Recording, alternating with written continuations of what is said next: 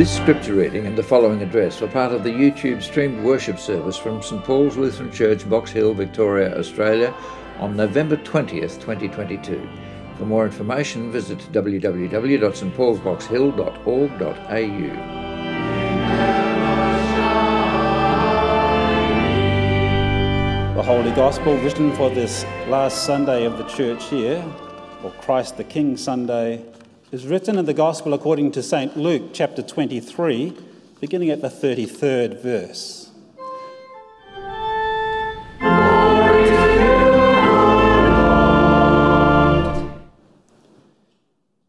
And when they came to the place that is called the Skull, they crucified Jesus there with the criminals, one on his right, one on his left.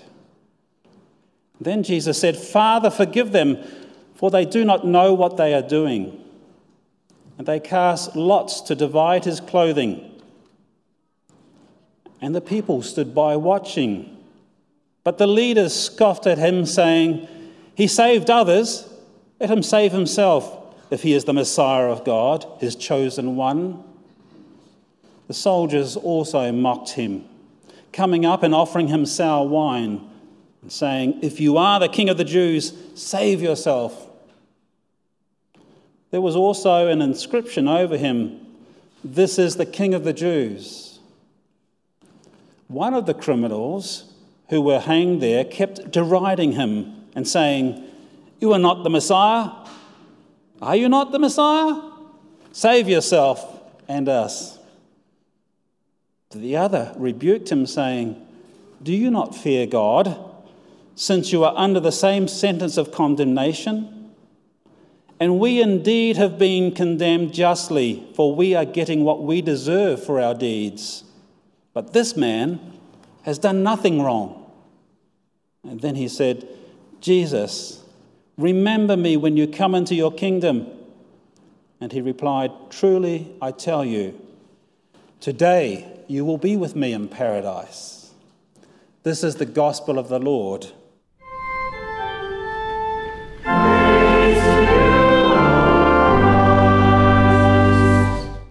Please be seated. And we pray, Lord, as we hear your word, you would strengthen us by your Spirit to witness and testify to your kingship and the coming kingdom. Amen. And here we are on the last day of the church year. And just over 4 weeks away, we're from celebrating Christmas. And yet this text associated with Good Friday and Easter is being read. Why?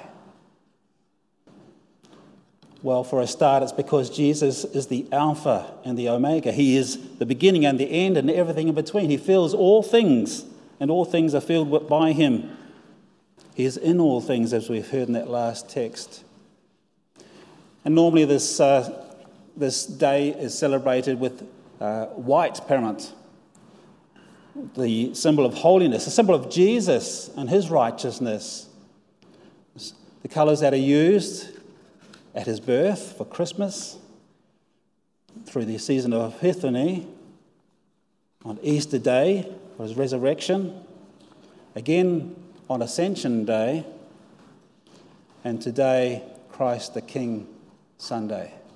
And yet we've got it as red. What's going on? Well, because the Holy One has come, and he is the King of heaven, he calls and empowers us by his Spirit to confess him. And of course, the colour of the Spirit is red. And we're celebrating some young people later, the next service, who are confessing Jesus as their Lord, their friend, but also the King of heaven, the one who has brought them forgiveness of their sins. Jesus is the Alpha and the Omega, the beginning and the end and everything in between, and this world and the next. And despite this world's rejection and failure to recognize him, he remains king and true to the world he was sent to save out of God's love for the world. His great love kept him on the cross. And from there he forgave us. He called upon the Father to forgive us, for we did not know what we were doing. And the cross is the highest expression of God's love through the sacrifice of himself for a world that rejected him. He died for the ungodly, for fallen humanity, to serve them with his holiness, despite our rejection of him, wanting to serve ourselves rather than him as our king. Yes, the cross is the ground zero of our faith. It is literally the crossroad of acceptance or rejection of Jesus as the Son of God. Yes, he brings us new life in his resurrection, and all these, so the symbol of the cross, whether empty or with Christ on it, the risen Christ blessing us, all those events are one and the same. God's work out of his love in redeeming the world, the sending of his Son teaching us and showing us the way to the Father, his humiliation and crucifixion, his rising from the dead and his ascension.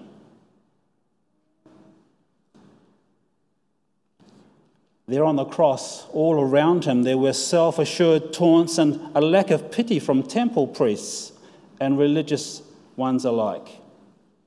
Derision in the extreme expressed and as an expression of unbelief in him as the Messiah.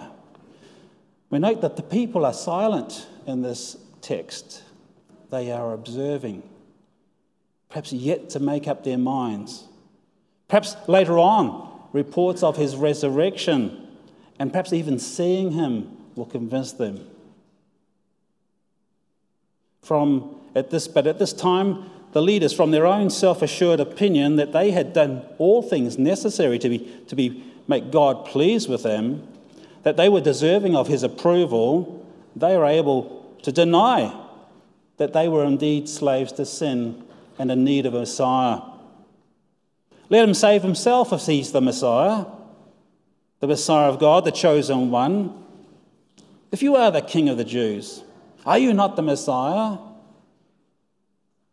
At the very scene of his greatest, costliest service serving fallen humanity with his very lifeblood, he was regarded as suffering for his own godlessness. How ironic can you get?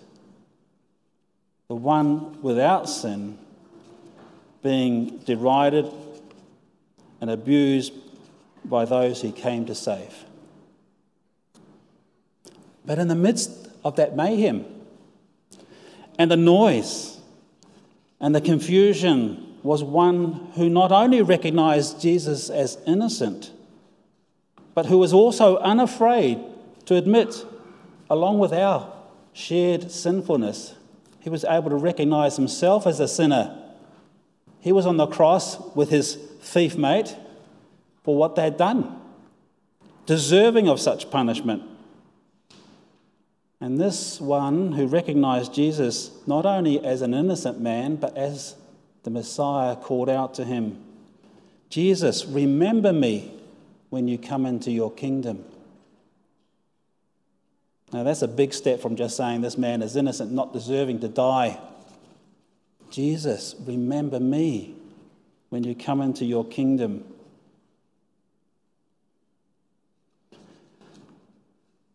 He not only saw him as innocent, but as the Son of God who could save him. He confessed Jesus, and Jesus responded with a promise that that very day they would be together in paradise. Confession of Jesus is our way to the Father, our way of receiving the open door that God has set before us through the cross.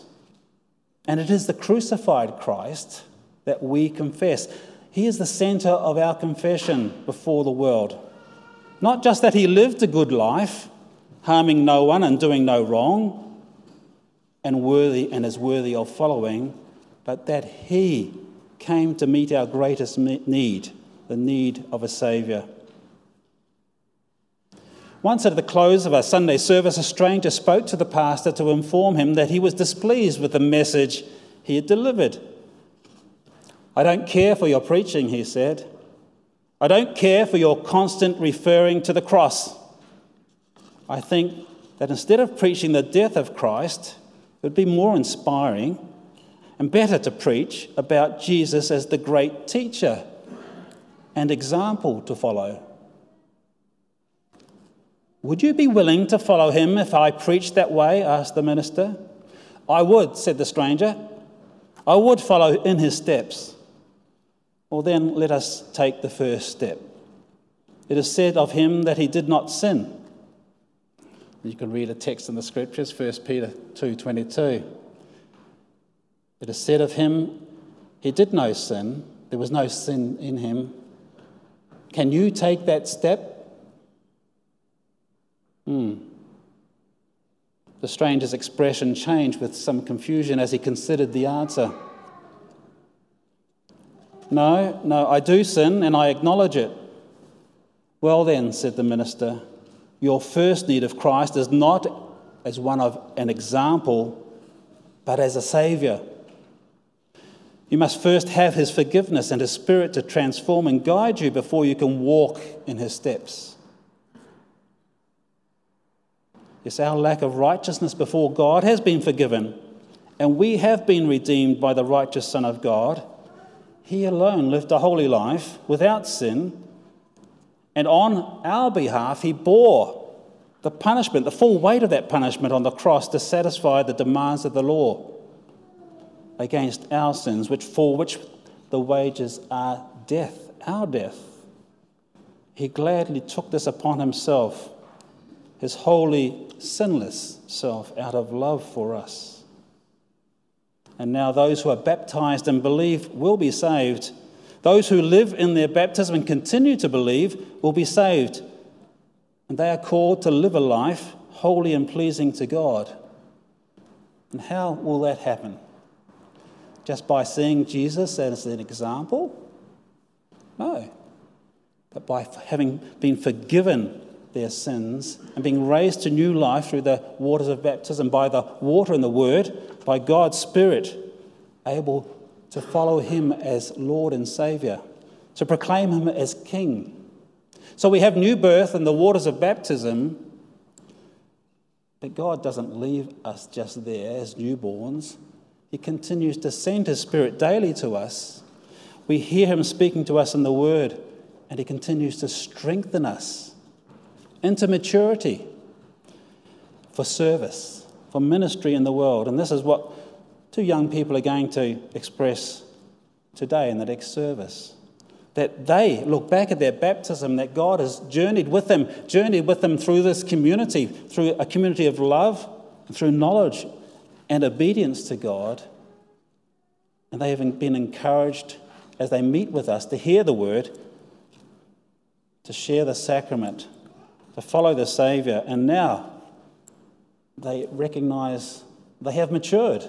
And we need to recognise that too and look to them and listen to them. From their words will come a testimony that Jesus is their Lord, of who they are in Christ and what hopes they have, that they will stay close to him. They're committing themselves to stay close to him, continue to hear him leading them, to be strengthened by his Spirit. May that also be our continuing walk with Christ as we walk with them and he walks with us all. Christian people, you stand today in the power of the grace of your baptism that allows you to believe in Christ and to worship and praise him. His Spirit leads you to confess your wrongs, to hear him in his word, to speak to him in prayer, to seek his strength and guidance, to eat the meal that he has prepared for you with his own body and blood.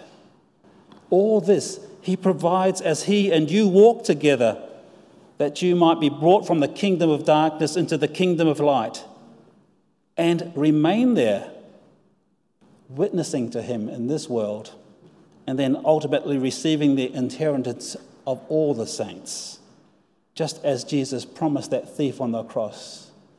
Today you will be with me in paradise. And as you confess the faith today, you stand in the light of God, the light of life and faith and understanding, the light of joy in his presence, the light of the grace of God in Jesus. Remain in that light, in that grace. Do not neglect to meet together as is the habit of some. Read the word and pray. Confess your sins. Seek to bless other people out of what God has first freely given you. And continue to look to Jesus even in the greatest crises of your life, just as that thief did on that day. And the peace of God that comes by the Holy Spirit to keep you looking to Jesus, strengthen your faith in him, keep you safe now and always. Amen.